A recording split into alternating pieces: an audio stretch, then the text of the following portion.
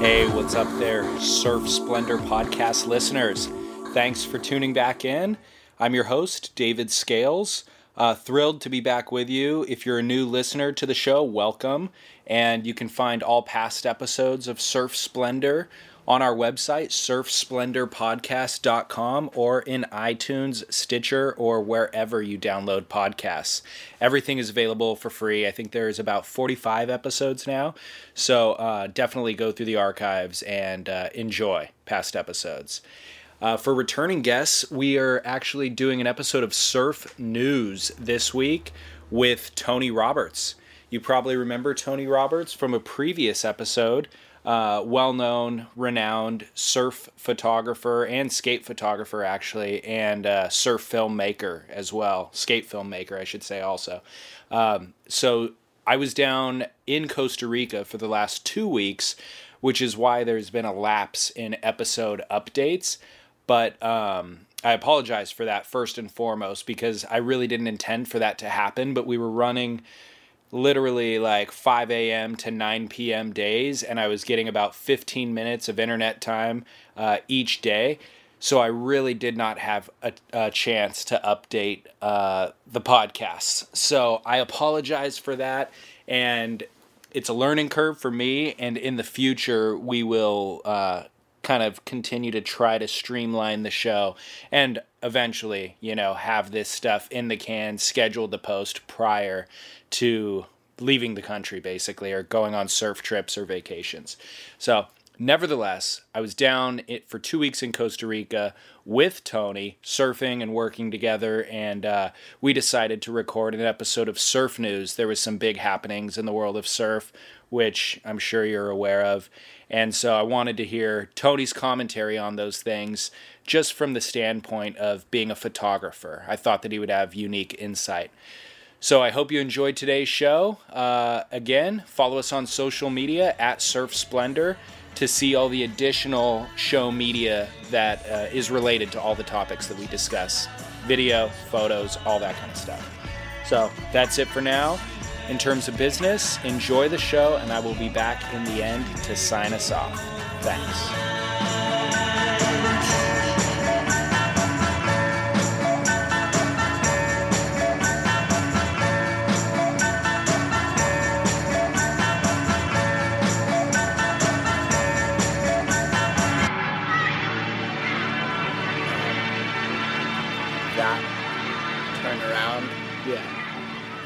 Actually absolutely fit with that slow motion footage. I don't really like that song personally. Well, it's a cheesy song. It's cheesy, but it is a beautiful song. Yeah. And it has a lot of feeling, and so do those waves and that footage, and it works a lot better than some... If they put dubstep with like fast motion footage or full motion footage, Cool, we're rolling, dude. Okay. So that's the intro to the show. Welcome to the show, Tony Roberts. Hello. How's it going? Great. Good. This is David Scales, host of Surf Splendor. Today we have a special co-host in a special region of the world, Mr. Tony Roberts. We're down here in Costa Rica together. Tony, welcome. Hello, pura vida. Bienvenidos a todos. Welcome, everybody. Tony, you may remember, for the listeners, the avid listeners, was the subject of an earlier episode of Surf Splendor. We devoted a full hour to Tony, but honestly, we really didn't even begin to unpack the depth of Tony Roberts. Legendary surf filmmaker, photographer, impresario, 50-year-old Grom. What else, Tony? What else? You give your own introduction. You can do it better than I can. Shoot, surfer first and foremost, skater, love touching the clay, pottery wheel, DJ, events, coordinator. Yeah, so Tony, if you haven't listened to that episode, definitely you should go back and dig that one up. I mentioned in that episode, but I'll mention it again, that my introduction to Tony was long before he ever knew who I was. I remember being, I think, 14 or 15 years old. I saved $30 and went to Harbor Surfboards in Seal Beach, California to buy my very first surf video. And I had in my mind that I actually wanted to buy the Endless Summer 2, and I had saved my money for that, but I had already seen it, and so when I got there, I saw this other video with Corey Lopez doing a big layback blowtail on the cover, and it was presented by O'Neill, but it was called Jacked. And it intrigued me enough to where I made the switch. Instead of buying the Endless Summer 2, I bought Jacked, took it home, watched that thing probably 200 times, and loved all the music selections, fell in love with Chris Ward through that, Rat Boy, Todd Chesser, a number of surfers. And it was completely produced, filmed, and edited by my man Tony Roberts. So that was my first introduction to Tony. But he has also had a lot of success pioneering a lot of different dimensions of surf photography. So, Tony, the legend, welcome back to the show, dude. Psyched to have you co-host Surf News, and so we can get kind of your commentary on the modern, what's going on in the surf world. Sweet. Yeah. Let's kick off real quickly. I asked you, but I never got I haven't yet gotten your response about Sonny Miller passed away recently, and he's also kind of a legendary filmmaker in surfing. Did you know Sonny at all, or did you have any Sonny stories you could share with us? Yeah, actually, Sonny is a really good friend of mine, and like everybody, I'm really, trying to weather the passing of this storm. It's a tough one for us. Sonny was in a very small group of photographers, filmmakers who actually could excel at the sport they were filming. He was an excellent surfer, Really? a great skater back in the day, and I knew him from, our teenage years. We would always rub shoulders at Del Mar Skate Park. He was part of a really prolific crew of guys actually from Del Mar itself. Steve Sherman and Todd Swank and, this Chip Morton and this great crew of super creative surfer skater guys, and he was kind of like the photographer of their crew. Actually, many of them were great photographers and filmmakers, and we'd go down there and hang out with those guys, and it was a great melding of the minds. But as the years went on, I'd always see Sonny in Hawaii and pass him in Indo and here and there. But what a lot of people don't realize about Sonny Miller and about all that classic footage you see of his is the logistics of getting the shots that he would get. Very few people could logistically attain. Okay. Like that Bawa footage of Curran and searching for Tom Curran, and before that, The Search and all that type of stuff. He was filming with heavy 16mm cameras, battery belts, huge Miller fluid head tripods from the beach. How much weight are we talking about when you say heavy? Gosh, I'm not really good at estimating that type of stuff, but hundreds of pounds Really? of gear, Holy literally. crap. And so he's on many times rickety Indonesian fishing boats, and they pull up to maybe a 10 to 12 foot wave. And how did he get all that gear to the beach, get set up, and not miss any of those classic waves? Right. Well, he would take a longboard, he would take a Pelican case, which is a waterproof case to put your gear inside, a roll of duct tape the Pelican case to the nose of the board, and paddle in, finding his way through the reef, up onto the beach, getting up there, getting set up, dense jungle, malaria, and getting the shot. Crazy. So Jungle animals, everything. predators. Yeah. So when I think of Sonny Miller, I think of getting the shot. And you guys mentioned on a previous episode how his footage, basically, he didn't stand in the way of the topic. Right. And he just really exhibited the strengths of the subject without imposing his own look or anything else on it. And the word legend is thrown around a lot these days, but this is one case where it definitely fits, and he'll be greatly missed. Well, that was my assessment of Sonny, and I never met him, but just my assessment as a viewer was him getting out of the way of good surfing. Like you just said, is that an accurate assessment? Absolutely. Okay, cool. That's the way it looked to me, It's just like freaking letting Tom Curran be the center of attention rather than trying to impose his own editing style or something silly like that. How are you going to beat Tom Curren in his true form? You know, you can't. So the best you could do is get out of the way. Well, if you look at Sonny Miller, he's, as I said, in a very small group of people, he's actually a surfer. Yeah. If you look at the surf photographers and filmmakers in our industry, 95% are not real surfers or skaters, or they're into it for a different reason.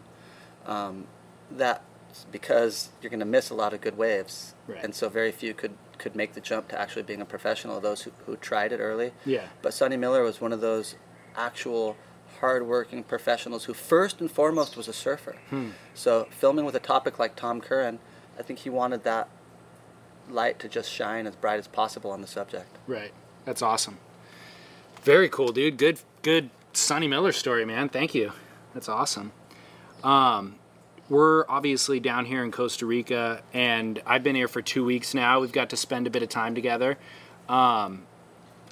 What we didn't really get to cover in the previous episode that we did together was just your pioneering of a lot of this region. You've been down here for 25 years now, right? Mm-hmm. Yeah. And so Costa Rica's had kind of an explosion during that time, and probably a lot of our listeners have come down here and surfed spots that maybe you were one of the first surfers to discover. Can you talk a little bit about that? What was it like 25 years ago? And you know, how has it changed over the years? Yeah, gosh, it's been just a wonderful chapter. You know, before that, I was spending most of my free time in Indonesia. Mm-hmm. And when I came to Costa Rica for the first time and surfed all the different coasts and regions, and came up here to Guanacaste in the northern Pacific region, and there wasn't many roads, there wasn't much access, and all these amazing spots. And it instantly kind of reminded me of Indonesia, really? Of the Bukit, but without all the people. Right. And the local people here reminded me a lot of the local Balinese people that I'd met, the villagers, who I identified greatly with and actually found my own true nature.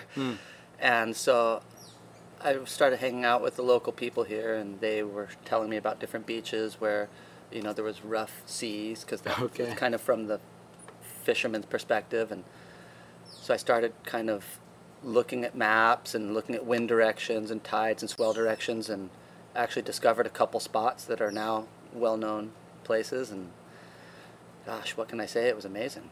What's the process of discovering a spot like that, especially with unpaved roads, you know, or no roads even at times? Break down like one specific spot, what was involved. Right. Well, the one spot I can clearly say that I did discover, it's a fairly well-known beach break now, but I still, you know, would prefer not to say the name of it. Sure. Most people listening to this who've been here know where I'm talking about. Yeah. But I rented a Toyota Land Cruiser from a farmer in San Jose, and then drove out here and would drive as far on the roads as I could, which were basically horse trails at the time, and then hike the rest of the way. And so you use like machete in, or? Absolutely. I had a machete, backpack, surfboard, provisions, and would, you know, basically hack my way through, drive as far as I could. Sometimes that meant like the road would end and I would break down the fence of a farmer and drive on his land until I could get back onto the horse trail, and then when I came back, you know, put his fence back up and whatnot. But my day of glory was definitely when I made it to this particular beach break, and it was 4 to 6 feet and perfect, nobody around, and I came back to kind of where we all used to camp, and a couple of my buddies were there, and I was like, oh man, we got to go camp down at this beach. And we ended up camping there for like 3 months, and it was pretty much on the whole time. And we had it for 3 years without another surfer that we didn't tell about it arriving. And then, you know, word got out, and it's, you know, gone through its different stages until now. You asked about how it's changed. Well, I think Costa Rica kind of had its boom during the early 2000s, and it was actually pretty crowded around here. And then it seems as though Nicaragua kind of stole Costa Rica's thunder, and all the surf tourism moved north. And so I'd say since like 2011, the crowds here have been actually less than they used to be, contrary to to what many people who just moved here Right. think. Right. But for those who've been here through a few chapters, it's actually the crowds here have gotten less Crazy. as the crowds have gotten bigger up in Nicaragua, and the waves down here are just as good as Nicaragua. Yeah. I mean, there's a beach break up there that's well known, that's better than any beach break we have here. Sure. But take that beach break out of the equation, and I'll take this coast right here. Yeah. Well, you talked about that pioneering experience. What year was that? That was like 1990. Oh, okay. Yeah. Wow. So about the same year that Lance discovered Lance's rights. And left. Yeah.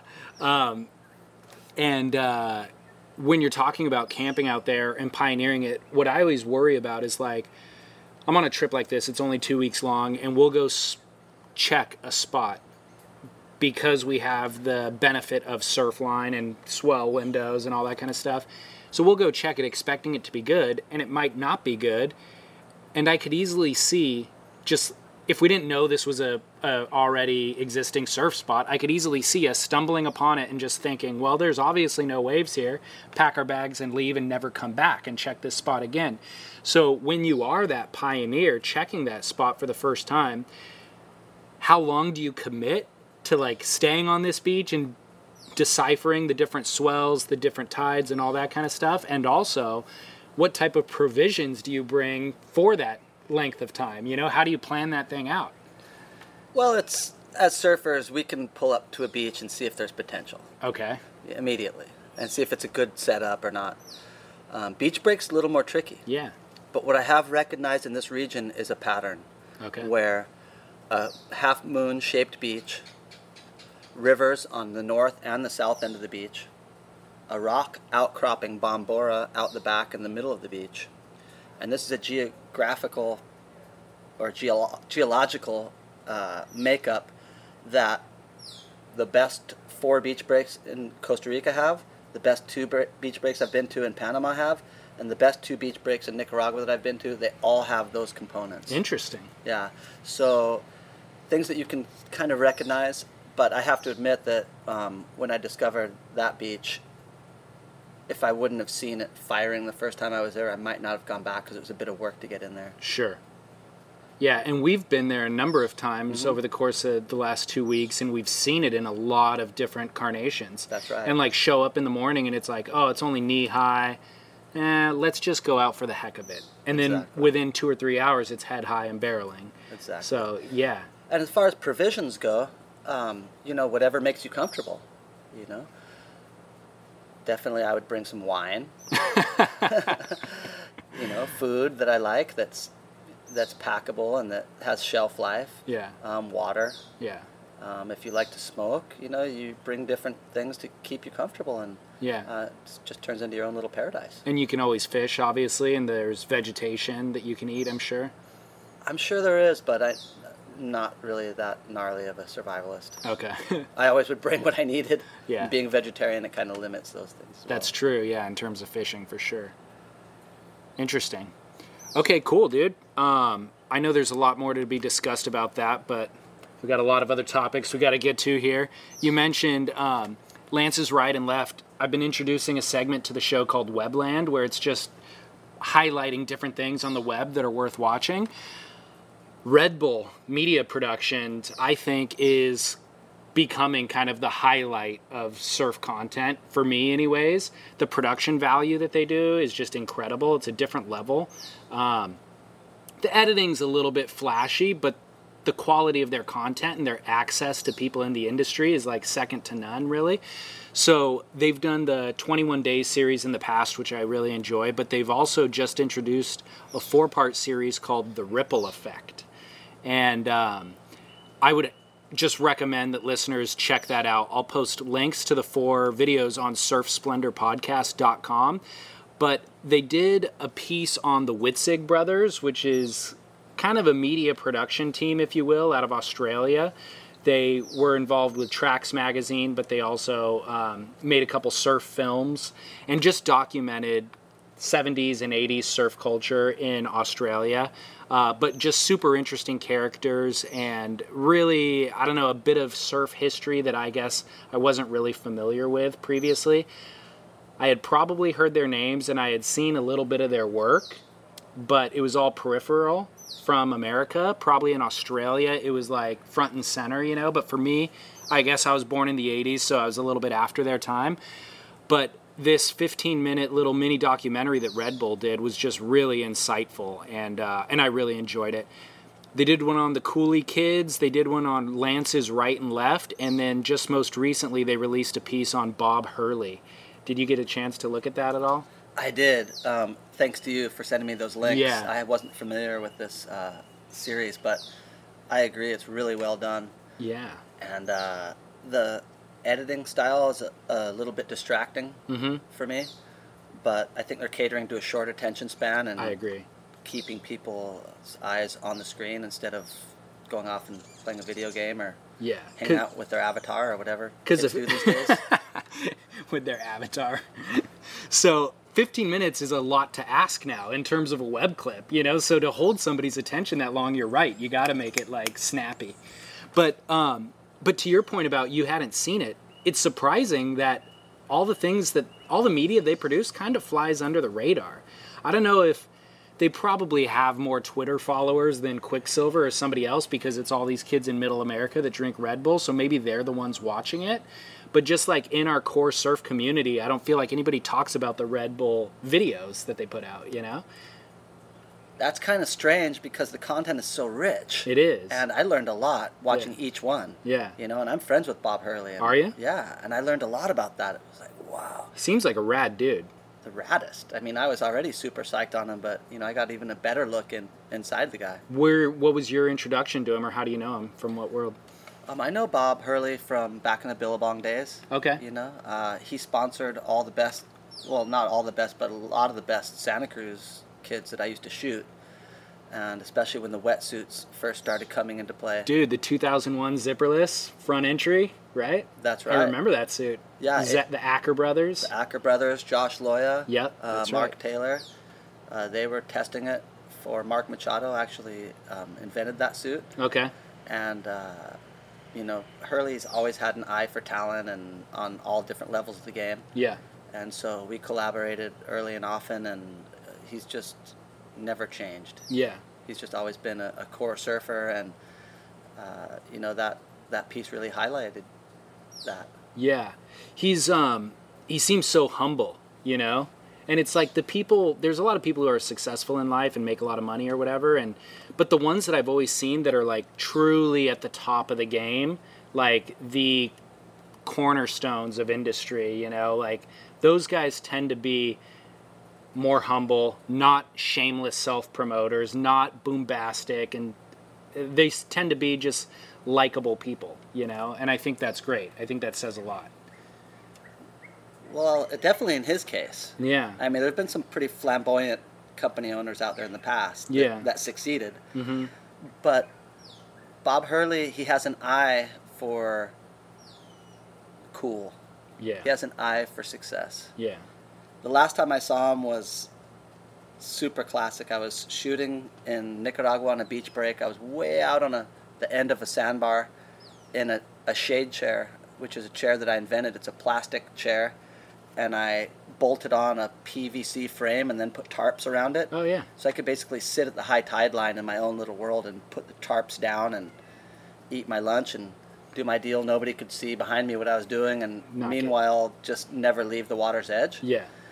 And one day I was shooting just one client out on the edge of the sandbar, and I see these people walking from like a mile away, like looking at me, tripping on the chair, and then they're coming a little closer, shooting cell phone photos of it. They get a little closer, and finally I could see it's Bob Hurley. And I'm like, Bob, what's up? He's like, DR. Wow. It's like, figures that's you. I'm like, the Hurley chair, let's do this, what? So if you guys ever see the Hurley shade chair out there, that'd be epic, dude. they should call it the TR chair. Yeah, they should. That's so funny, dude. What's interesting to me about him too is like, or just people in the surf industry, is when you find out more about them, a lot of them started out as surfboard shapers. Like I did that interview with Steve Pesman for the show, and I didn't know that about him previously, that's how he got his start, was shaping. No way. Yeah. And I didn't know that either. Yeah, Bob Hurley, the same thing, and I don't know, it's kind of overlooked, you know? Well, thank God there's a bit of integrity left in this game. Yeah. Totally. So another reason I wanted to kind of do an episode of Surf News with you was there's a few topics floating around the surf world right now that are related to surf photography, and I thought you could be our expert panelist, so to speak, on those topics. So episode number 3 of Surf Splendor featured the 2013 Follow the Light Foundation, which is kind of a photo contest that is put on in honor of Larry Flame Moore, legendary surf photographer, and they pick a winner every year. Like you basically submit your work, they pick a winner, and they give you a check. I think it's a $5,000 check last year, and that's supposed to go to help funding your craft for the next year, travel expense, camera, that sort of thing. And Morgan Mawson has won in the past. Duncan McFarlane. There's some pretty big names in surfing photographers who have become really well known, who got their start through the Follow the Light Foundation. So those finalists have just been announced, and I wanted to kind of get your take on those guys, but also maybe say a word about Larry Flame Moore. This episode, I don't want it to all be about people who have passed away, but you've known a number of these guys, and so I think it'd be a shame if we just glossed past Larry Flame Moore in this discussion. What was your experience with him? Wow. He really formed my career. Did he? Absolutely. My early background was as a filmmaker. Yeah. And then I started shooting photos to put on the boxes of the videos that I was making. Okay. And then I started selling ads to O'Neill, and then the art director at O'Neill, Mike Yankus, said, "Man, your photos are as good as what I'm seeing in the magazines. Let's get you in there." So he connected me with Flame. Which year, approximately, was this? This is probably like 1987. Okay, so there's surfer and surfing probably at that time. Okay, and it was definitely two different camps. Sure. And so when I sent my photos to Flame, he sent me back a very kind letter saying that he saw potential in there, but that there's a lot of technical improvements that need to be made for my photos to be published. And he sent me, I think, a box of film of like 10 rolls or something. Oh, really? Yeah, and said, let's see what you can do, and gave me some pointers. And so I followed his pointers, would send in the film, and he continually was nurturing my style to make it more like his look. What was his feedback exactly? What did he say? Basically, Flame always wanted front-lit photos where you could see the subject's face, where you could see the logos on the board, bright colors, get the guys to clean their wax. It was a very 80s aesthetic that he was after.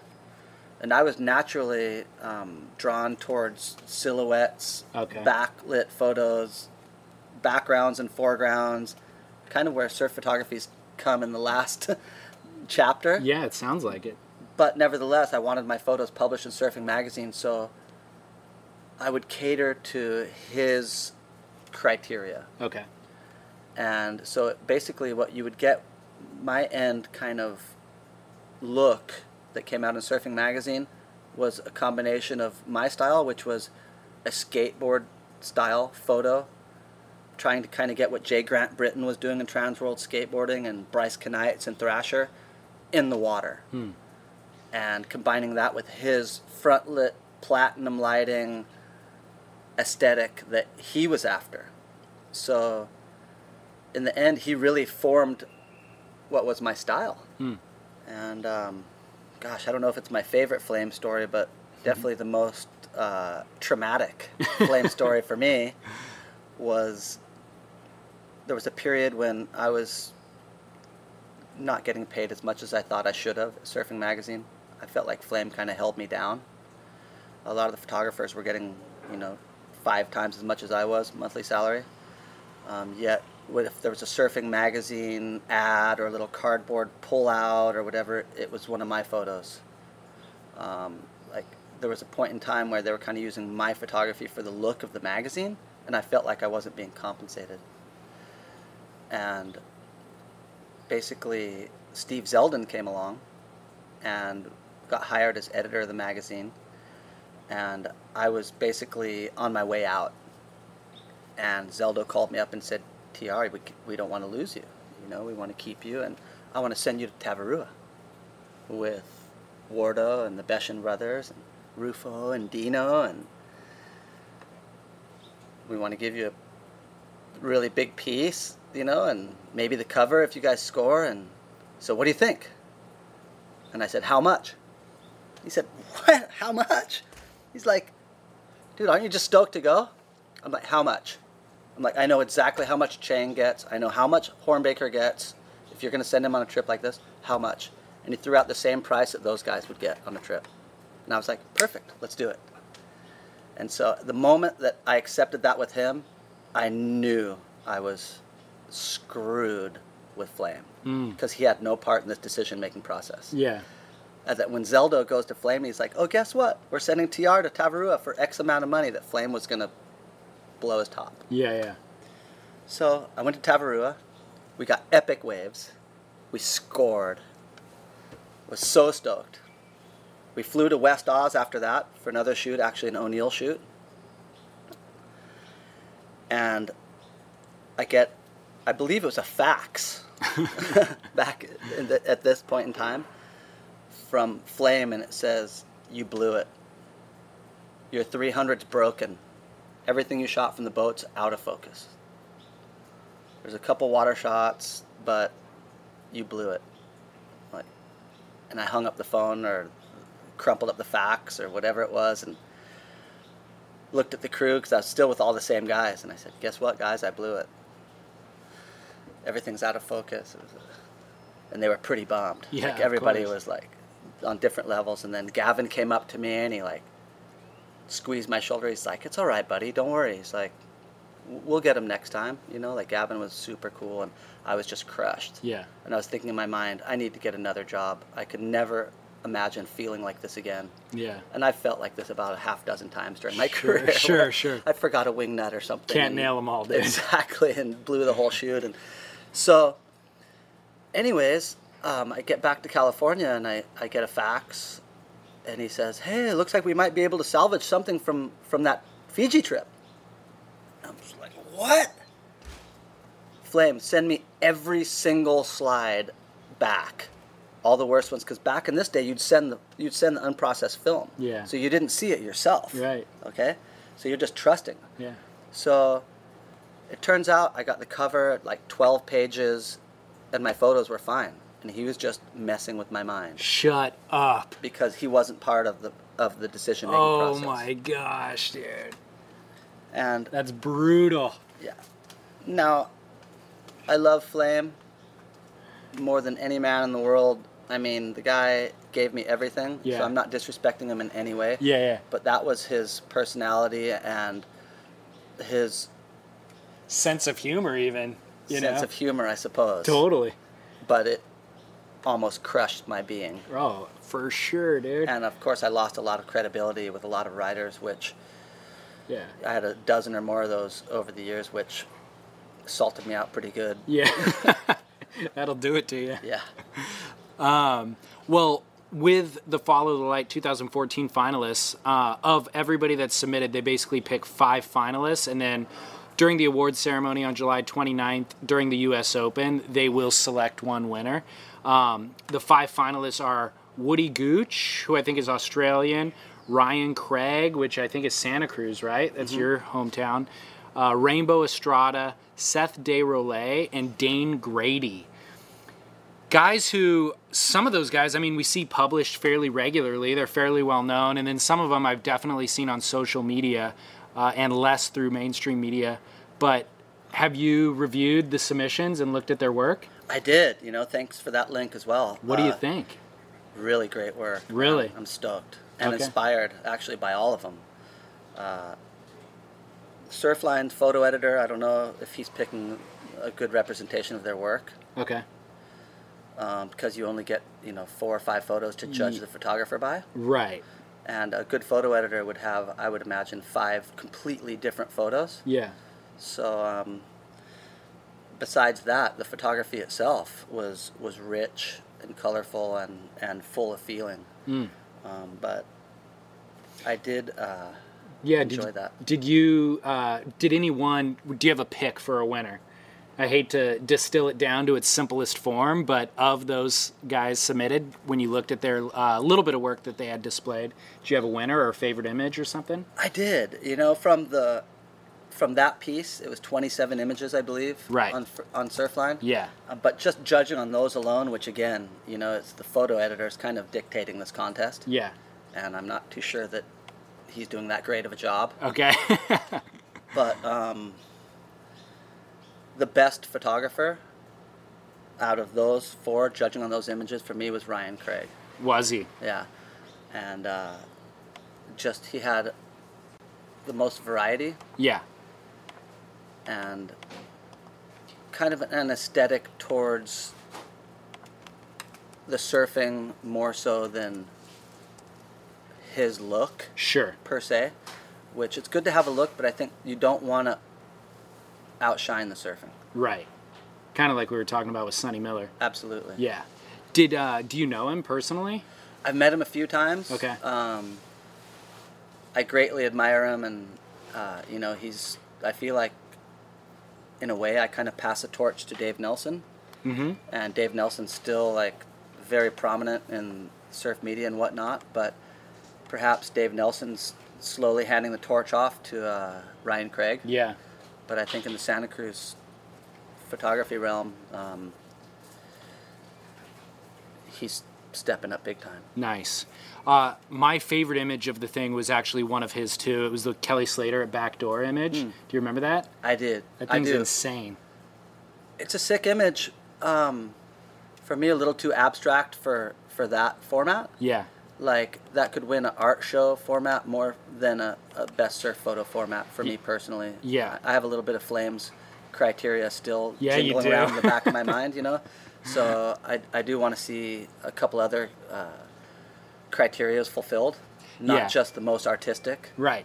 But for me, my favorite image of the 27 images was by Rambo Estrada. Which and it was of Campbell McKegg. Okay. And in New Zealand. Oh, okay. Yeah. And for me, overall, the background, the color, and the action combined to make it the strongest image. Yeah, I'm looking at that right now too. Guy getting shacked on a right, basically, overhead and a half right with background. Yeah, it's a beautiful image. I also love the fact that you can see like what the surfer sees in front of him. Yeah. Kind of exit point on the wave, sort of a thing. Exactly. Yeah, your take when I talk about photography with you is always obviously very technical, and you're seeing probably a lot more than I do. And when I kind of assess these things, it's sheerly emotion. It's like I'm not even factoring in composition, probably, even at the very least. It's just, what do I feel when I look at this image? And that Kelly Slater image at Backdoor just looked so fresh and unique to me that's what stood out. And we see so many perfectly composed photos nowadays, I think, too, that it almost falls on deaf ears in a sense, that like the freshness of this image is what stood out. For the listeners, we'll post, obviously, all these images on surfsplendorpodcast.com, and you can find them at Follow the Light Foundation's website. But this image of Slater, it's basically, it's looking into the barrel, but the photographer, Ryan Craig's, in the barrel with him. You can't even see any sunlight or anything, any daylight. It's purely inside the wave, looking deeper into the wave, where Kelly's like behind the spit. So you just see him behind the mist, almost just a silhouette. It's all pretty dark, but it looks pretty treacherous and scary, but beautiful at the same time. So that was the image that I was looking at. But all in all, a good group of finalists, I'd say. Absolutely. How do you feel about the foundation at large? Like, is it a good thing for surfing? Do you have any criticisms of it? I think it's a great thing. Okay, you cool. know? And Flame, he really did refine a lot of photographer styles and put them into a palatable medium. Yeah. Which is almost like taming a wild horse in a way, depending on the different people. And like, I was really fortunate enough to be on the same staff with Aaron Lloyd and Hornbaker and Chang and Don King and Hank, all the Surfing Magazine team, all Flames guys, just amazing photographers that all had their own style, but we all had to kind of come within Flame's ramifications. When you're hiring for a small business, you want to find quality professionals that are right for the role, and there's no faster or effective way than through LinkedIn Jobs. Your time and capital are precious, and there is a powerful resource that can help you focus on what you're good at and integrate people into your team seamlessly to help grow your business. LinkedIn Jobs has created the tools to find the right professionals for your team efficiently and for free. LinkedIn isn't just another job board. Everyone is already on LinkedIn with their resumes and references, and now LinkedIn has designed a hiring platform to connect you with candidates specifically qualified for the job that you post about. More than 1 billion professionals meticulously organized to connect people by skill set to help us all advance our position. 2.5 million businesses already use LinkedIn for hiring, and 86% of small businesses get a qualified candidate within 24 hours. It's that fast, easy to use, and effective. LinkedIn Jobs can help you write job descriptions, filter the right person to you, and give you the tools to help you interview them like a pro. LinkedInjobs.com/surf is where you go to post your job for free. Yes, totally free. That's linkedinjobs.com/surf to post your job for free. Terms and conditions apply. That's a great assessment of kind of his legacy, is creating that kind of frame of reference for everybody to work within.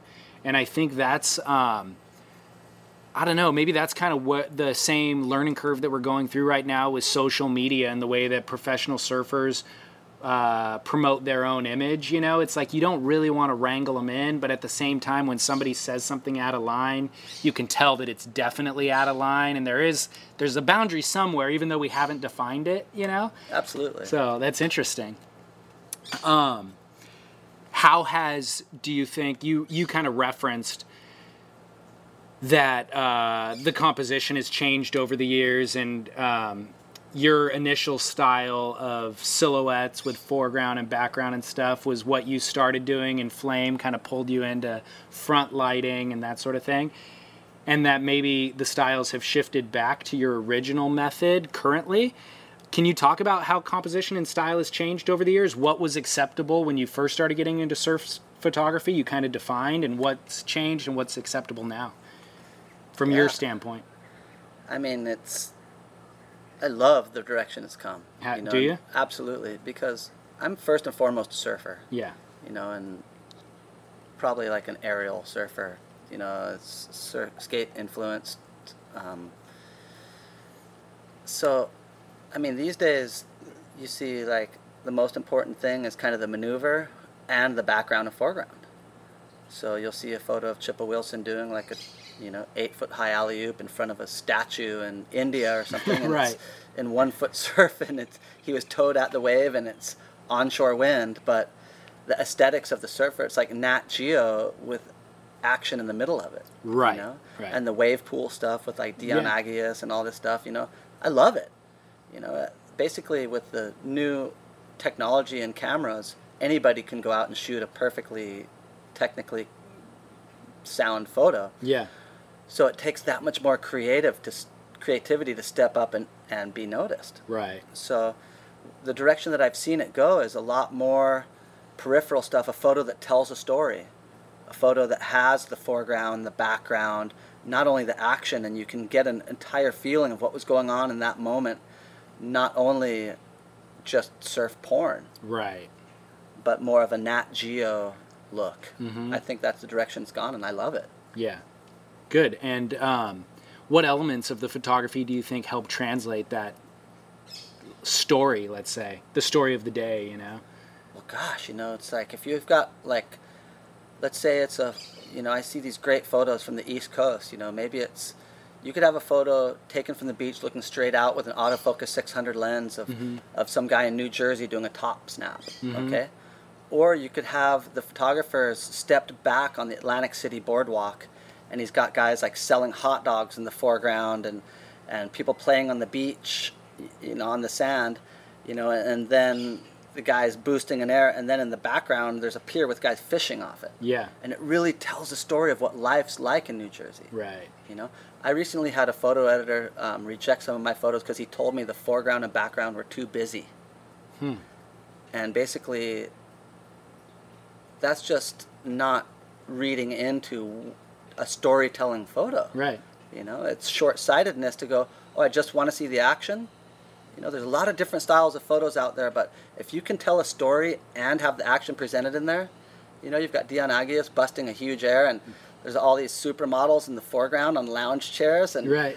you know, a lifeguard in the back all ripped out with a whistle in his mouth. Yeah, It's yeah. like, it might not be my bag, but just the fact that they're getting that creative and putting that much forethought into it and then nailing the shot, Yeah. that's what I respect. So hard to nail that shot, dude, with that amount of foreground and stuff going on. To have him stomp the air in that section is gnarly.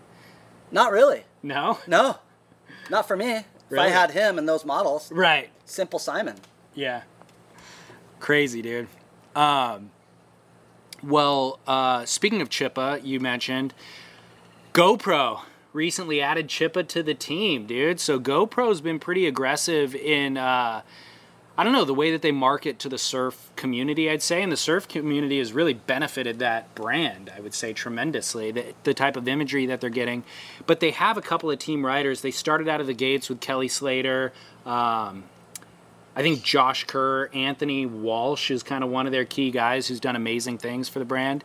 But they recently added Chippa Wilson, Shane Dorian, which is a great pick, Eretz Aramburu, and Jamie O'Brien.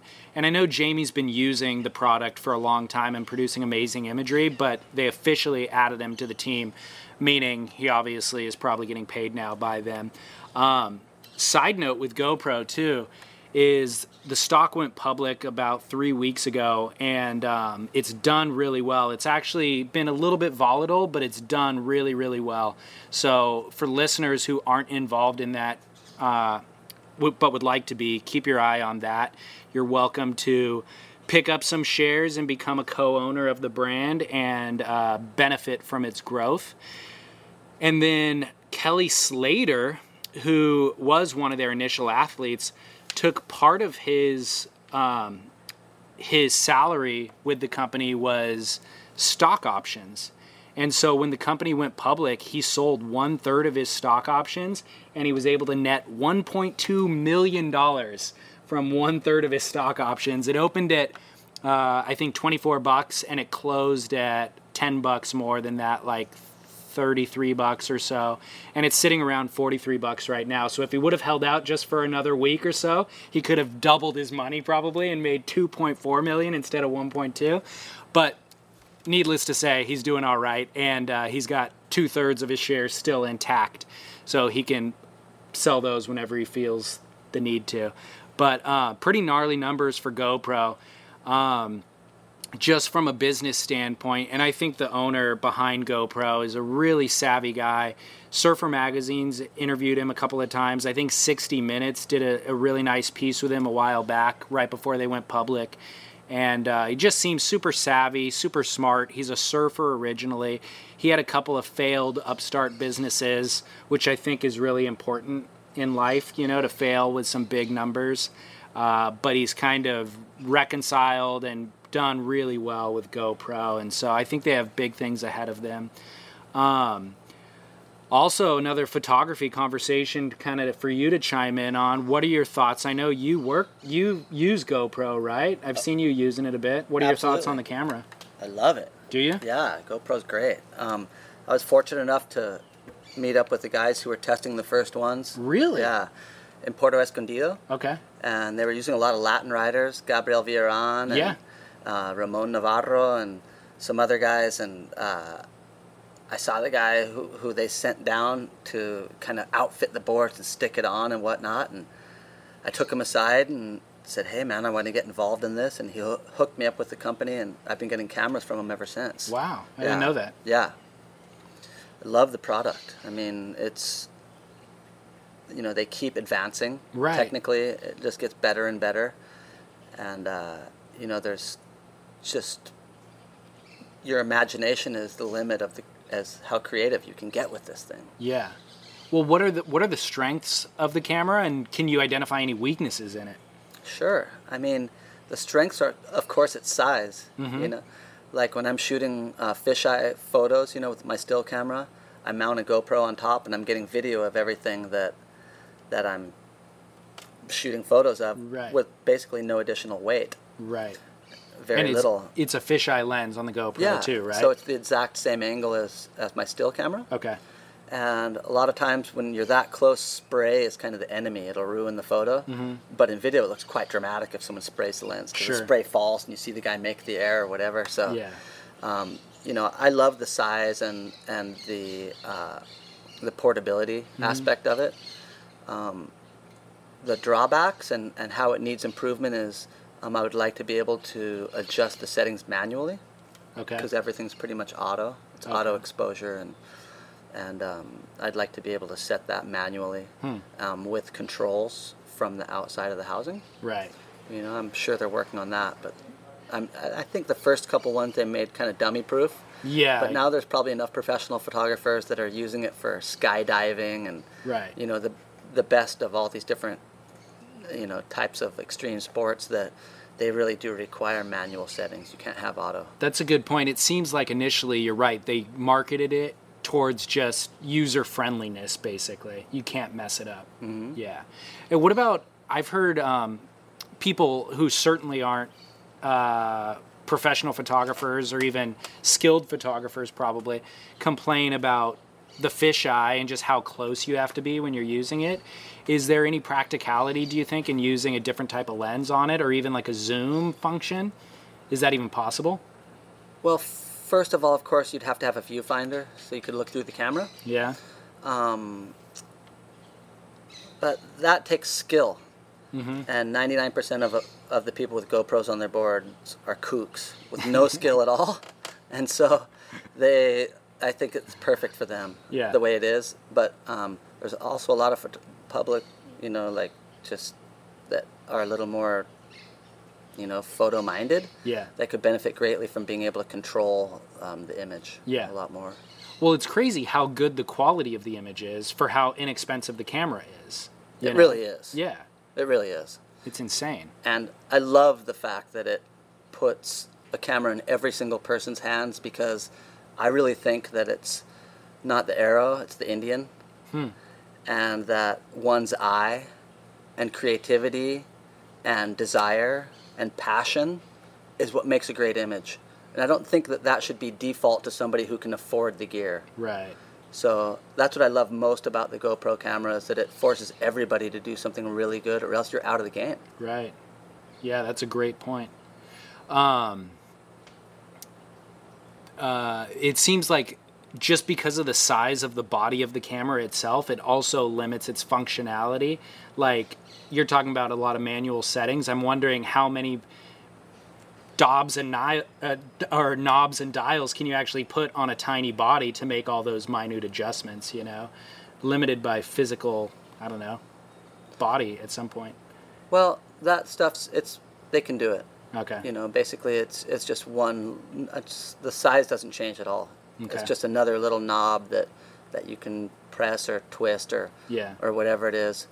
But it really wasn't required for the entry-level person who's just throwing one on the nose of their fun board. Yeah, which I appreciate you bringing that up the other day, which was something I said. We had such a good laugh. It was something I said on a previous show, which was like, there's never been a greater disparity in surfing between people who use a given product. With a GoPro, it's either the top-level professional athlete that's using it or the absolute bottom-rung rookie novice who's using it. There's very few guys who are like moderate to good surfers who have that thing mounted on the nose of their board. It's so true. It's so true. And I might amend that a little bit with the handheld version. There's a couple guys with a handheld version that are trying to get barreled that are okay, but the one that's mounted on the nose of your board looking at you in the face, it's like when you see that guy coming down the beach with a mount on his surfboard, you're like, oh, don't have to worry about him taking any of my waves. So true. Because first of all, that angle looking back at you, even if you're getting barreled at pipeline, not a cool angle. No. Like, that's a useless footage, much less if you're doing a cutback in 1 foot, mushy beach break. But if you can barely stand up, it's all you got. That could be, actually, that's a good point. That guy's probably psyched on that footage if he could barely stand up. Absolutely. And I actually have seen footage recently of a dad taking his, 2-year-old son surfing on a longboard, holding him up, and that is priceless footage. So, Christmas card material. Totally. So we're bagging on him, but there's, of course, exceptions to every rule, I guess. Absolutely. But awesome. So, yeah, GoPro enthusiasts, participate. If you don't have a camera, go get one. I will thank you as a stockholder, but also if you just want to benefit from their rise, take it as a stock tip. Unless they fail, then don't come blaming me for that stock tip. So you want to talk about ASP, dude? Yeah. All right. Psyched. So I psyched. get mixed feedback on ASP talk, dude. People email and they're like, love the show, hate ASP talk. Other people are like, devote episodes to contest recaps. So I'm kind of on the fence on what we do. How can that be that polarizing? I don't know. I guess guys aren't into competitive surfing sometimes. Fair enough. Yeah, but I think really what we need to do is not really dissect, heat by heat breakdowns, but there's some bigger themes that come out of these contests that apply to surfing at large. So that will be the focus of our ASP talk today. Cool. The strict nuts and bolts of J-Bay is an amazing contest. A lot of lay days, but they got amazing waves.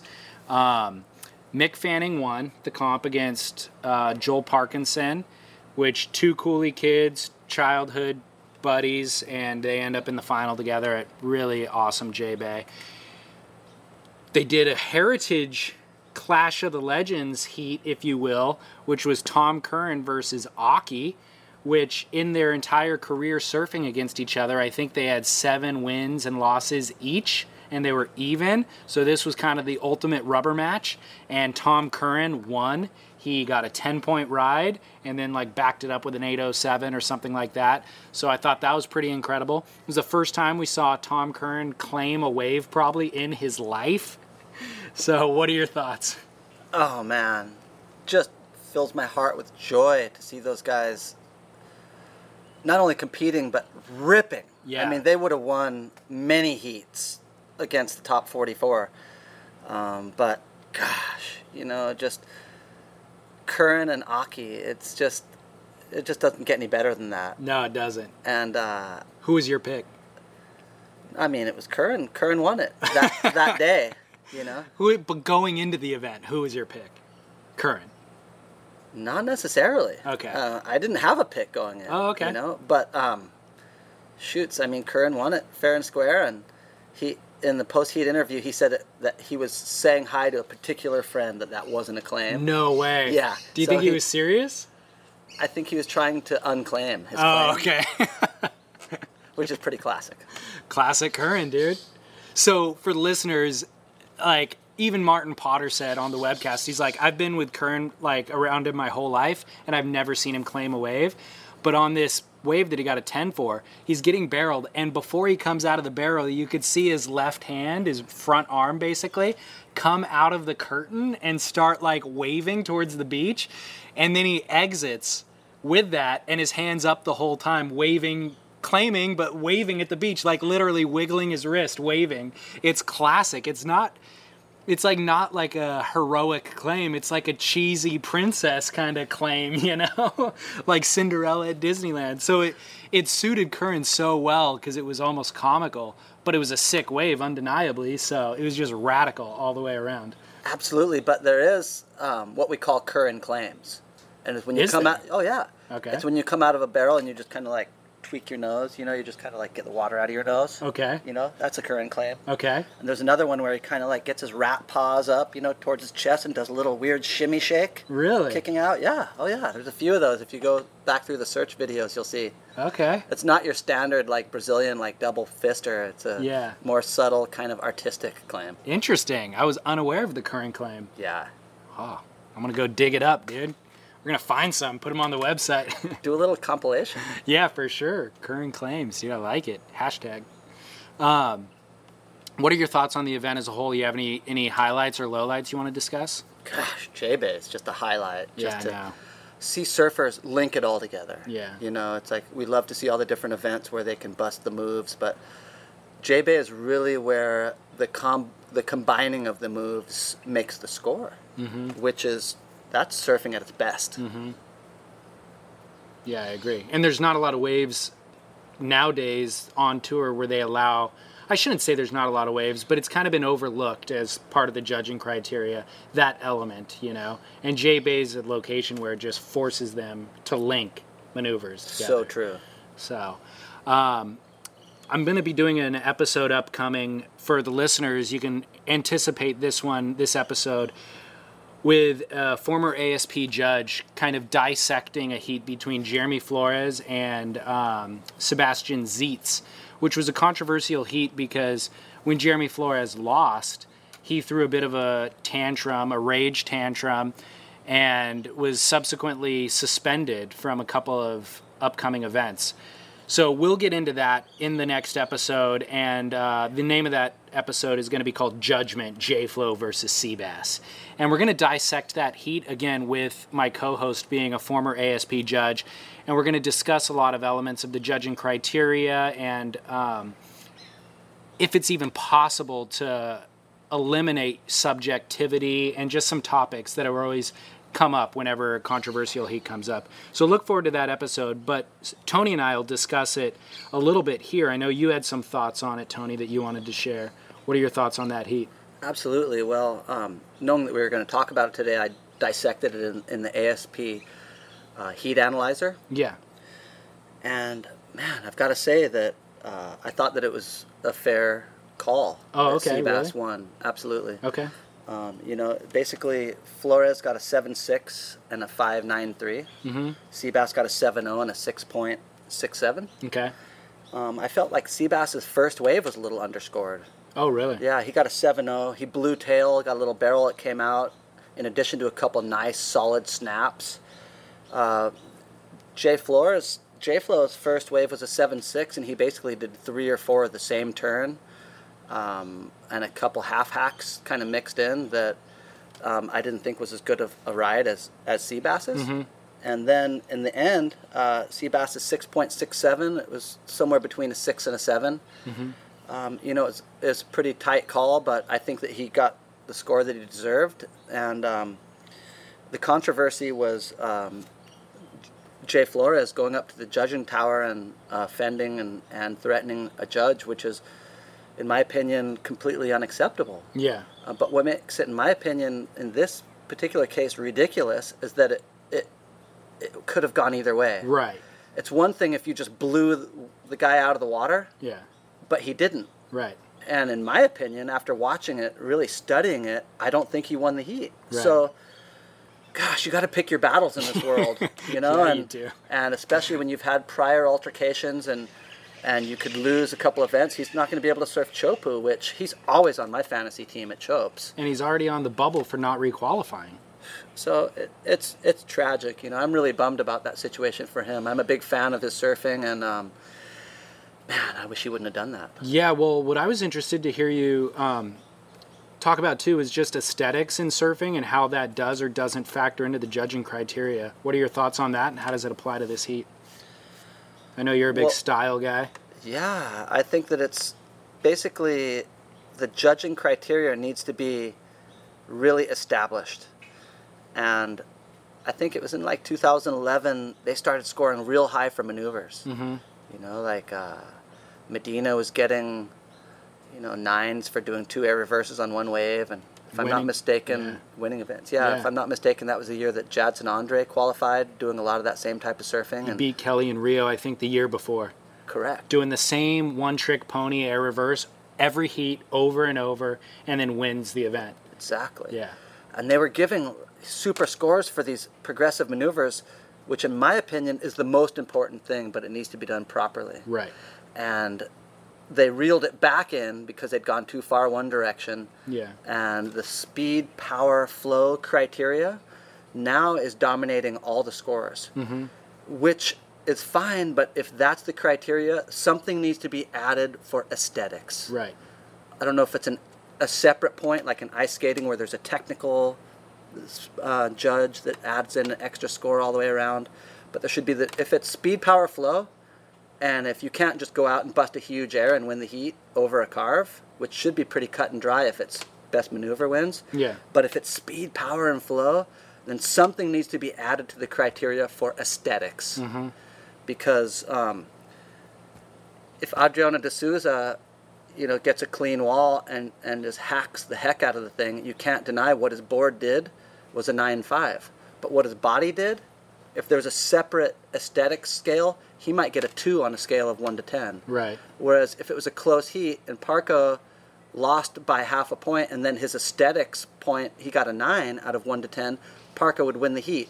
Right. Now, speed, power, flow is pretty much all you're going to judge on, or the mainstay of it.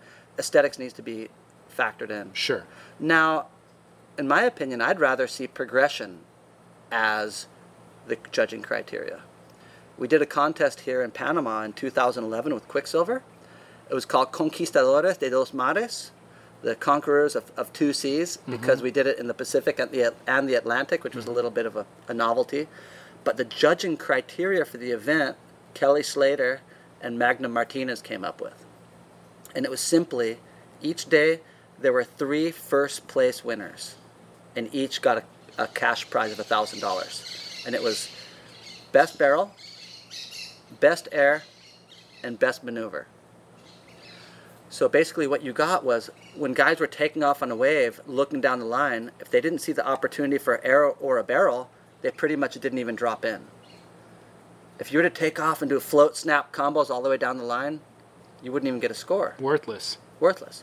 And so basically the result was all these surfers in the event were getting their barrel, getting their maneuver, and then the guys who didn't normally do airs were busting out these huge airs and making them in their heats, because they're such good surfers and so competitive that they knew that was the third final score that they needed to kind of make the trifecta.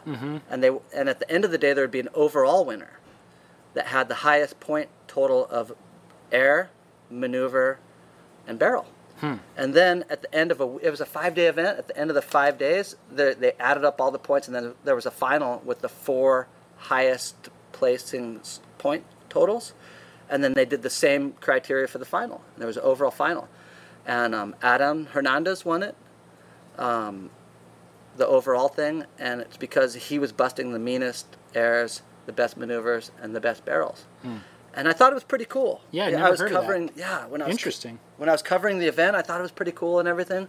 But it wasn't until I returned and I was sitting at home watching the webcast with my buddy Brad Hirsch, who's just one of the brightest minds in surfing, and we just love to watch the webcast and bounce all these ideas off each other. And I was frothing to him about what I consider the genius of this criteria that Magnum and Kelly came up with. And we're watching bells. And it was like 6 to 8 foot, slightly onshore, kegging like just crumbly walls. And it was Parco versus Josh Kerr. And they were ripping these waves, just like smashing it, coming down, smashing again, floater, smashing it. But I told Hirschdog, I was like, bro, can you imagine if this had the same judging criteria as Conquistadores de dos Mares? That Kerr would like be going for 8 to 10 foot high alley-oops on these waves. And stomping them. Yeah. And then Parco would have to step it up, which he would, because he's just that good. Totally. And of course that day you wouldn't be going for the barrel score. But you look for the best ramp, and if it's not a good air section, then you do a tail whip or a different maneuver, and that's basically the best maneuver scores were scored on waves that guys thought they were going to be able to do an air on. So but it could just as well be a big gouging turn. It very well could be, but very rarely is just a huge carve going to beat a tails out nose pick or something. It but could. maybe a J-Bay or bells it would. Yeah, exactly. Without a doubt. Right. So that being said, I thought, wow. Can you imagine for the spectators, for the media, for the surfers, for everybody, how great that would be as far as the brand, as far as the product of ASP. Yeah. Because if you're not a surfer and you tune in and you watch it, and it's speed, power, flow, it's not really going to make that much sense to you. Right. You're not going to be able to tell the difference between Jordy Smith and Parka. Yeah. Interesting. I like that. I'm glad you brought that up. I had never heard about that. So one thing that stood out to me, my pick for the event was Jordy Smith, as was a lot of people's, because his free surfing leading up to it was so incredible, and the wave just suits him so well. He ended up losing in round 3 to CJ Hobgood. And did you happen to see Jordy's Instagram post after the fact? I didn't. Okay, I'm going to read it to you right now, and you give me your thoughts. Jordy Instagrammed out, "A huge congratulations to CJ Hobgood for surfing with extreme confidence and determination.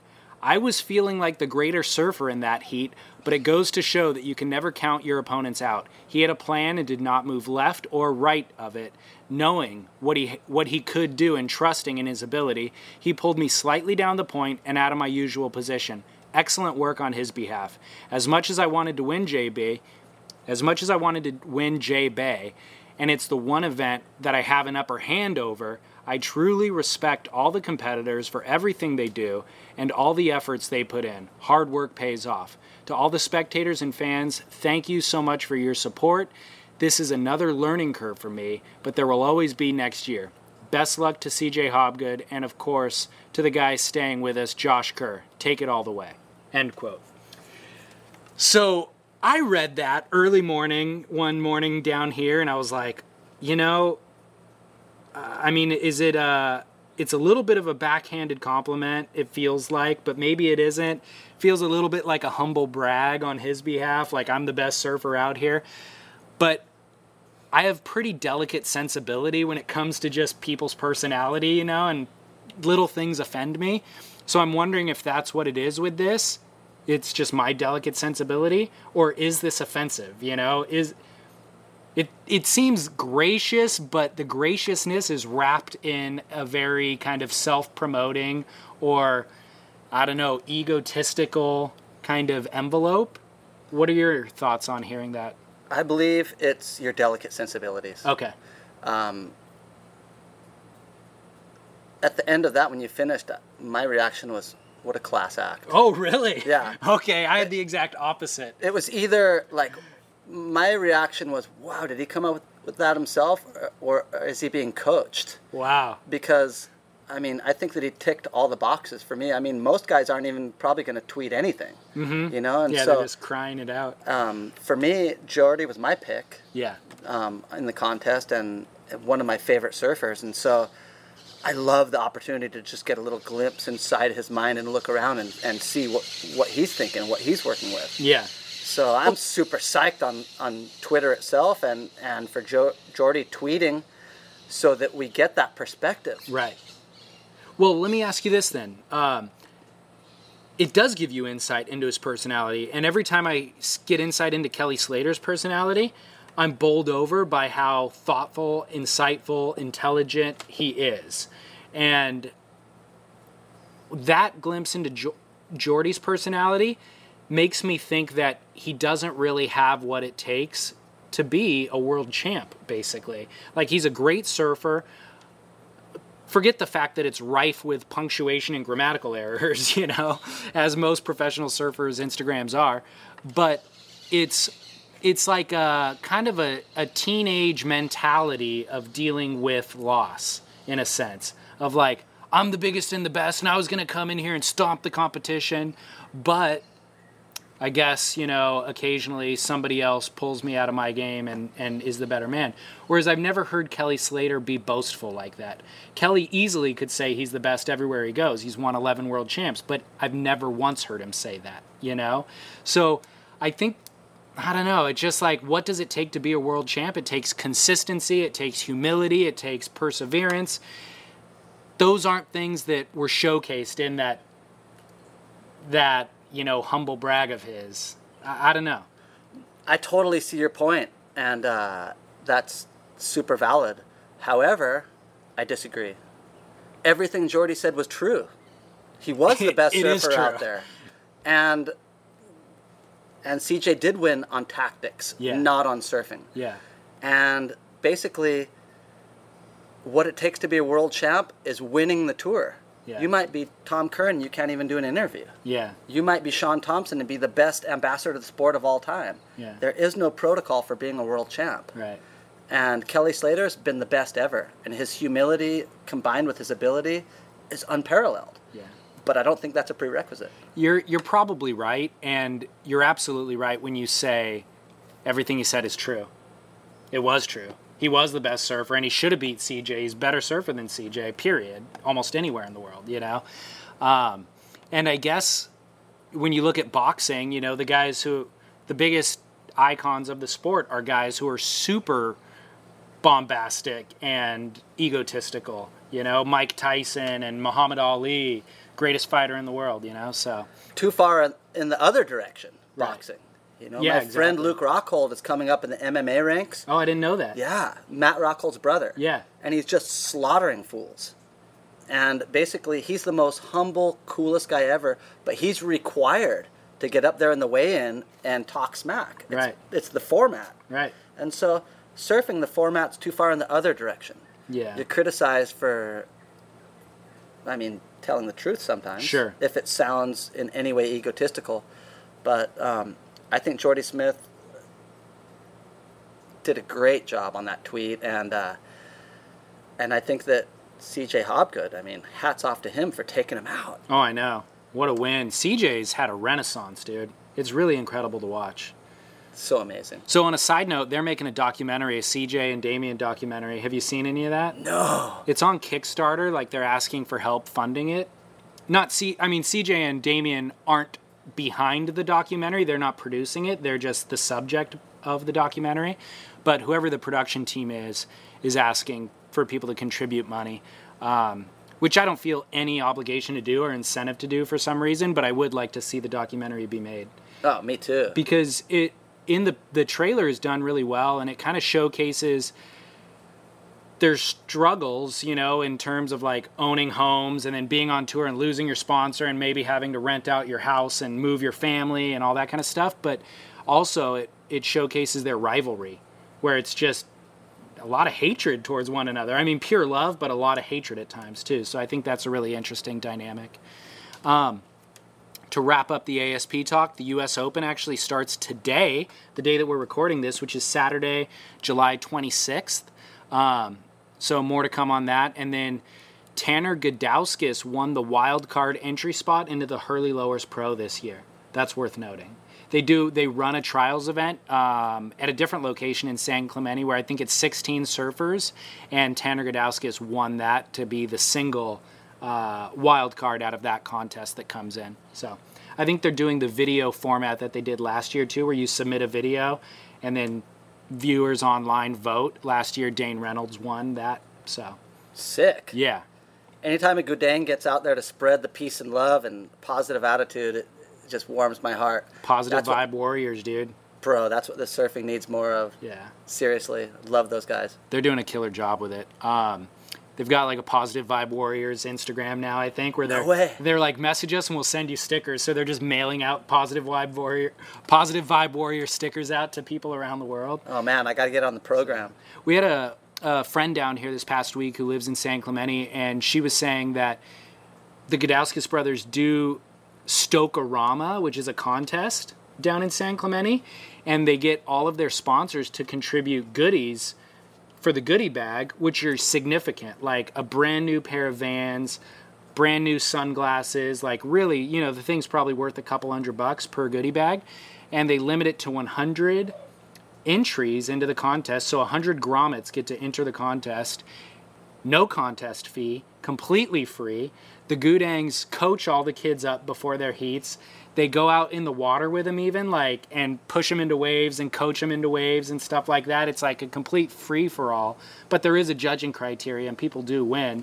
But it's a Stokerama, and the mom, whose kid was participating in it, was saying it's like the best community, you know, thing to do. Like, all the parents love the Gudauskas brothers for doing it, and the companies that support it just donate 100 pairs of shoes, you know, or whatever.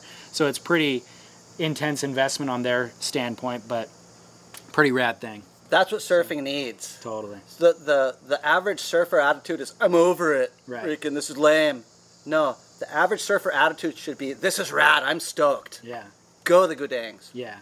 How do you feel about Tanner as a competitor in the lowers comp? Freaking kills it. Kills you know? it. And it's basically just the desire in his surfing, you know, in every turn it just comes out. Yeah.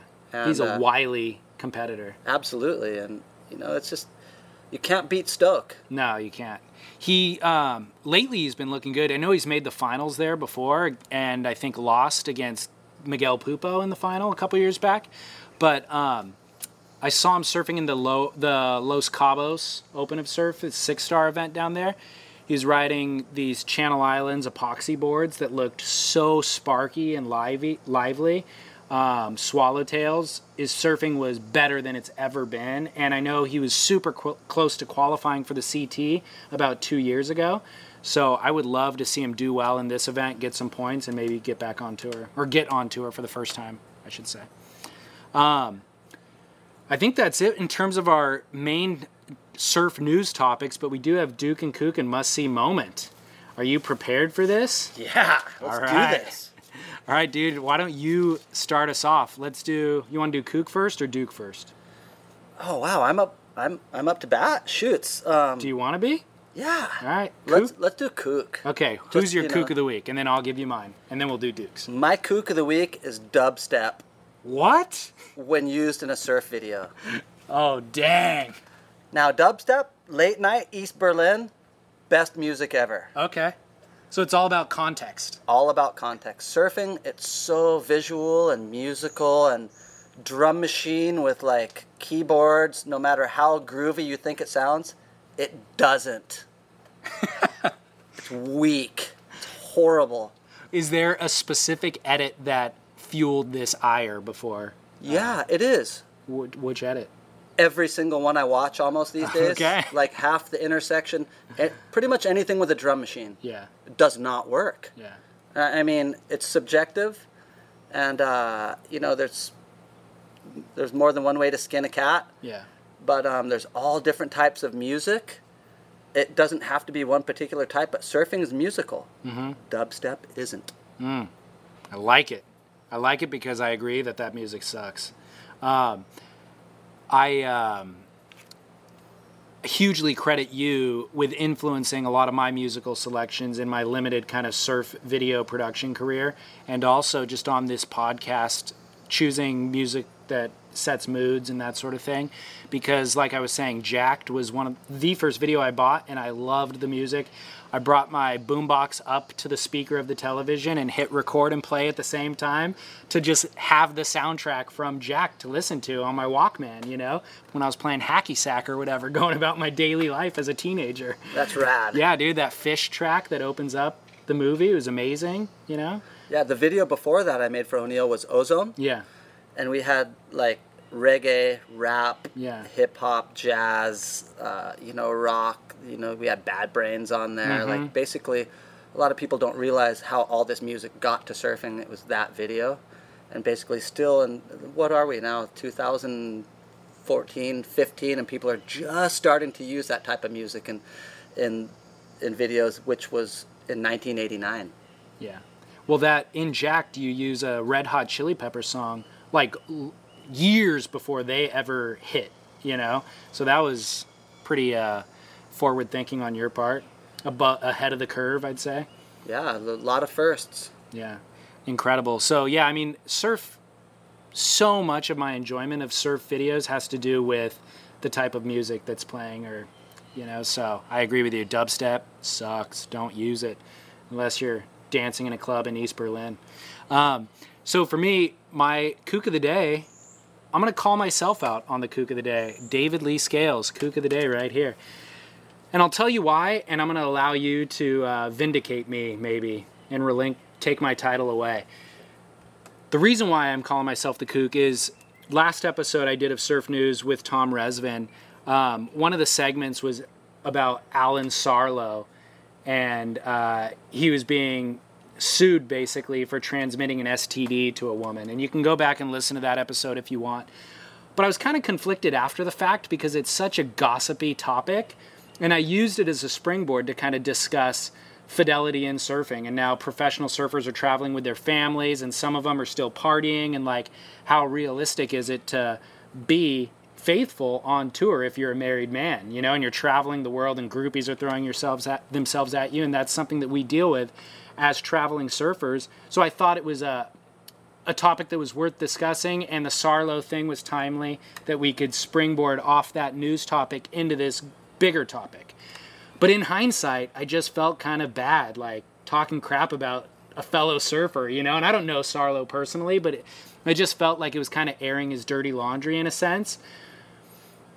It was, I mean, the story's already out there and it's on the internet, and I saw it on Facebook, so I wasn't the primary source for airing it, but I was still I was a cog in the wheel. And so I don't know, I just felt a bit of shame about it.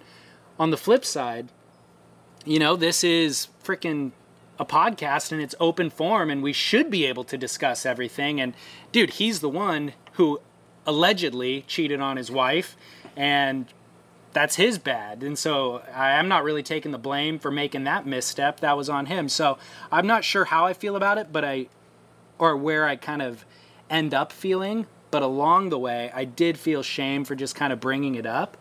So what are your thoughts? Did it feel shameful, or did it feel wrong or insensitive when you listened to it? Well, I did listen to that episode, and I feel first and foremost this is a free-form, flowing expression of like all different types of ideas, good and bad, positive, negative, and whatnot. So I admired you in touching on the topic. However, Sarlo is a guy who I personally do know, and I traveled to Peru with him.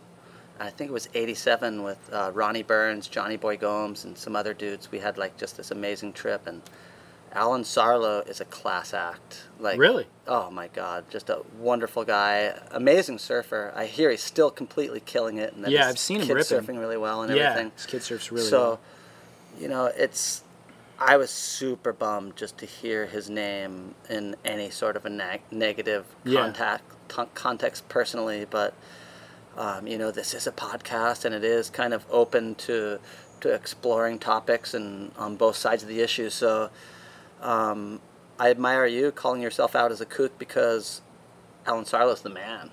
Yeah. The man who may have a misdeed, but still... Gosh, I hope not. You know, there's two sides to every story and everything, but, you know, there's no better man out there, and shoots. I hope everything's going to turn out good for him and his family. Yeah, and I agree with you, and I never really want to put anybody on blast like that. Like, I do feel bad about it after the fact, you know, but I maybe I need to put more forethought, I guess, into it in advance, in future shows. But what are your thoughts in general about, do we skirt topics that are sensitive like that? Because at the other end of it is like, you know, Andy Irons dying of drug overdose or whatever, and people skirt that, and now it's like somebody needs to come out and tell the true story. And I don't have any insight to that story, but, you know, I don't want to be the guy that skirts the stories. We have an opportunity here to tell truth, and I guess the reality is, or the gray area that I'm struggling with is, I don't know the truth in Sarlo's story, so who am I to really just gossip about it? Maybe that's the detail.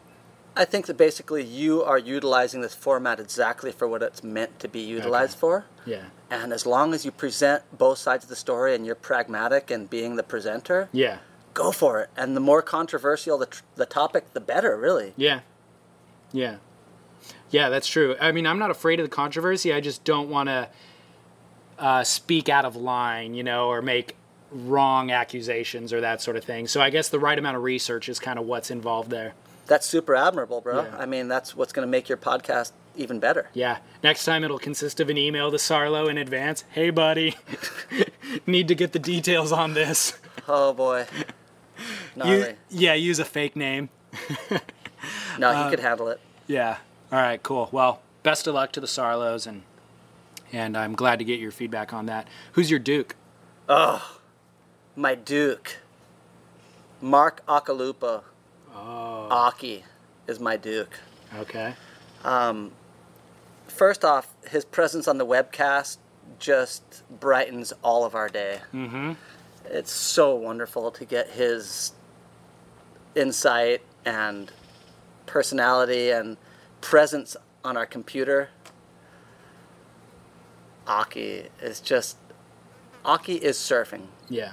Basically, surfing is such a strange, custom sport.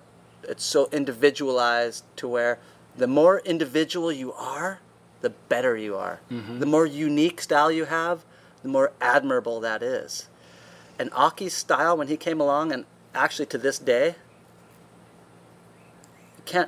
many have tried, but it really can't be imitated. No. You know, he came along with his own style and his way of riding a wave, and it was something that he probably didn't even try to do, and the world fell in love with. And that individuality and flair is in and of itself surfing. Yeah.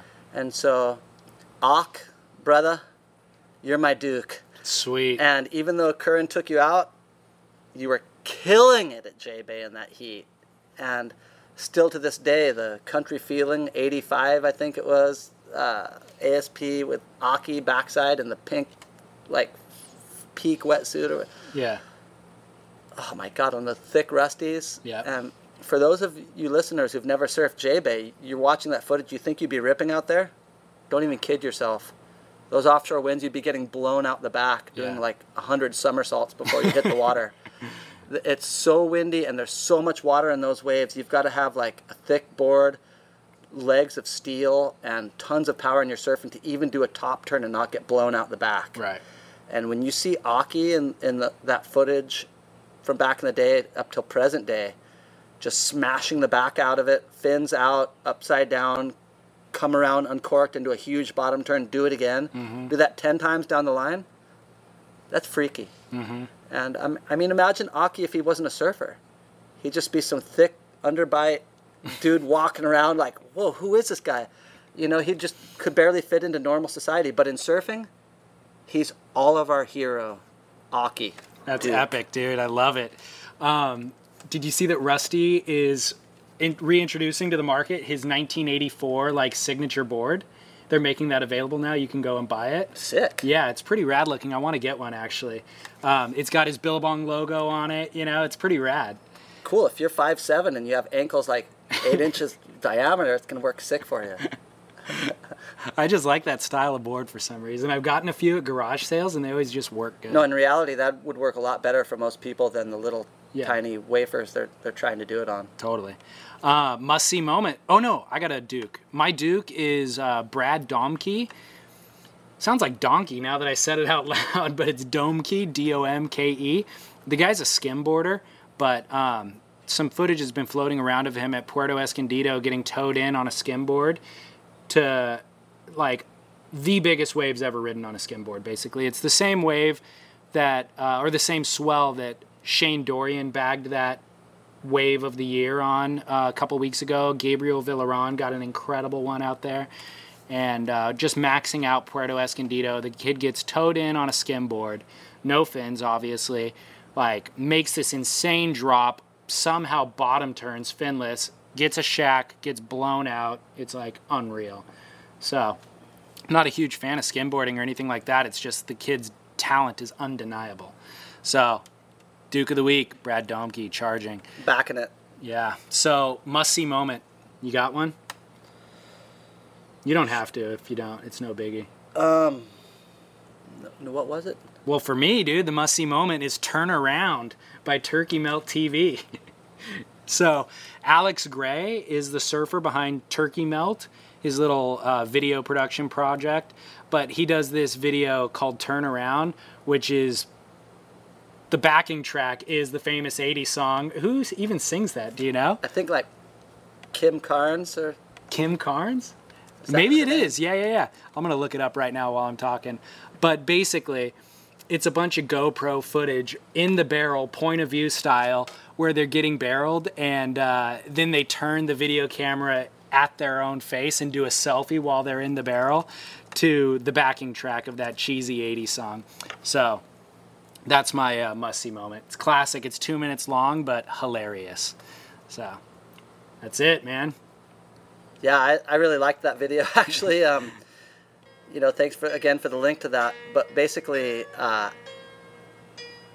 there's the magic. It goes back to kind of what we were talking about before. Surfing's musical. Yeah. As lame as a song as this is, it works perfectly with the footage. Yeah. Because the super slow-mo GoPro in the barrel footage with a song with a lot of feeling. It's actually a really beautiful song, even though I don't like it. You would never guess. No, in a million years. No, but it works perfectly. It really does. Yeah, and surfing is that musical. Yeah. To where the most lamest song in the world, but it is a beautiful, like slow kind of ballad. Yeah. Fits with the footage. Totally.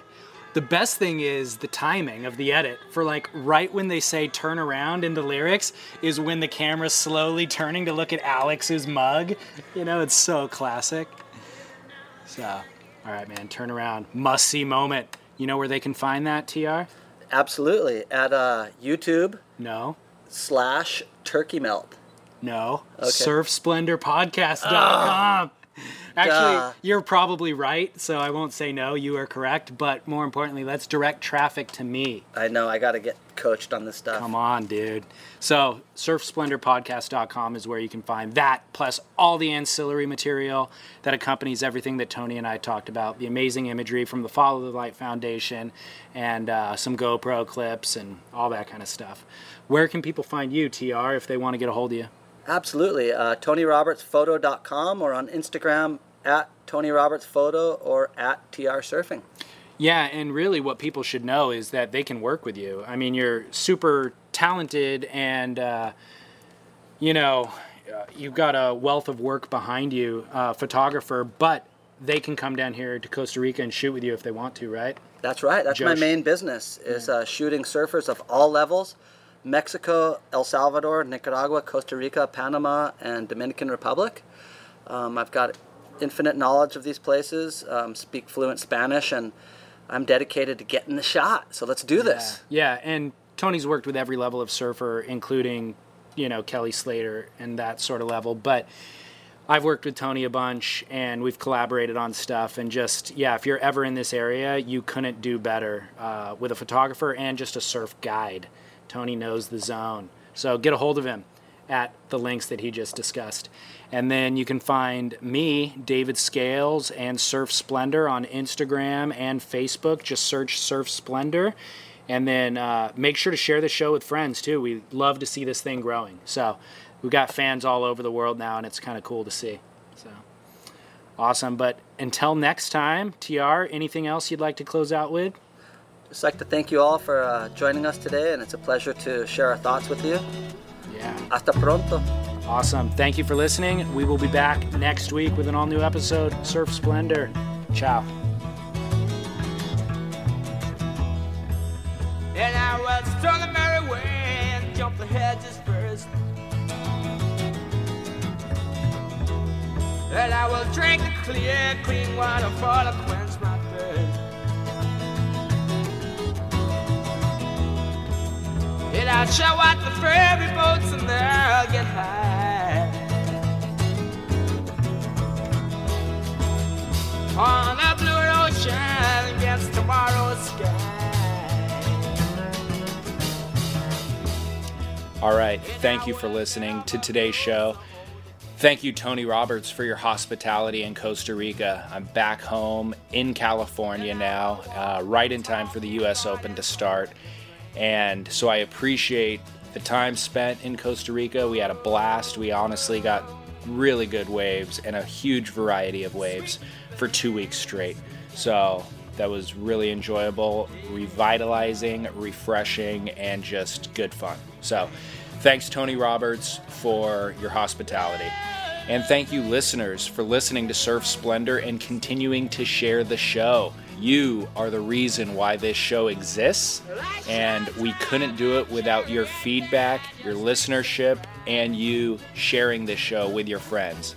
When you share it, it helps the show grow. So while the show is completely free, that is your way to invest in the future of the show. The more people who are listening to the show, the more shows we will be able to produce, and the bigger and better guests we will be able to attract to the show. So continue helping this snowball gain momentum by simply posting a link to this show on a friend's Facebook wall and, encouraging them to like our Instagram page and that sort of thing. So thank you for doing that. Also, if you listen to the show on iTunes or Stitcher, it'd be great if you could just rate and review the show. That helps with our ranking in iTunes and helps our name to come up with search function, and it helps other people to find the show. So, thank you for doing that if you haven't already. And I hope you enjoyed this show. I'll be back. We've already got an episode actually being edited right now for next Monday. So look forward to some consistency from Surf Splendor, which is one of our goals and ways that we hope to improve the show moving forward. So we look forward to sharing that episode with you. Judgment, J-Flow versus Seabass. An analysis of the controversial Jeremy Flores versus Seabass heat with a former 11-year ASP judge. So look forward to that. And until then, this is David Scales of Surf Splendor saying thank you for listening to the show. Aloha. You know, we're walking, talking gardens on wet spring. You know, we'll never, ever, ever, ever grow so old again.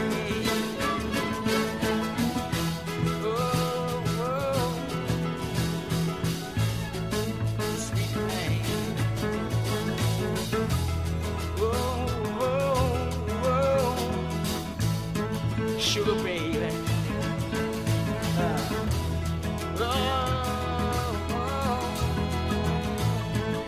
Sweet thing. Sugar baby. Sugar baby. Sugar baby.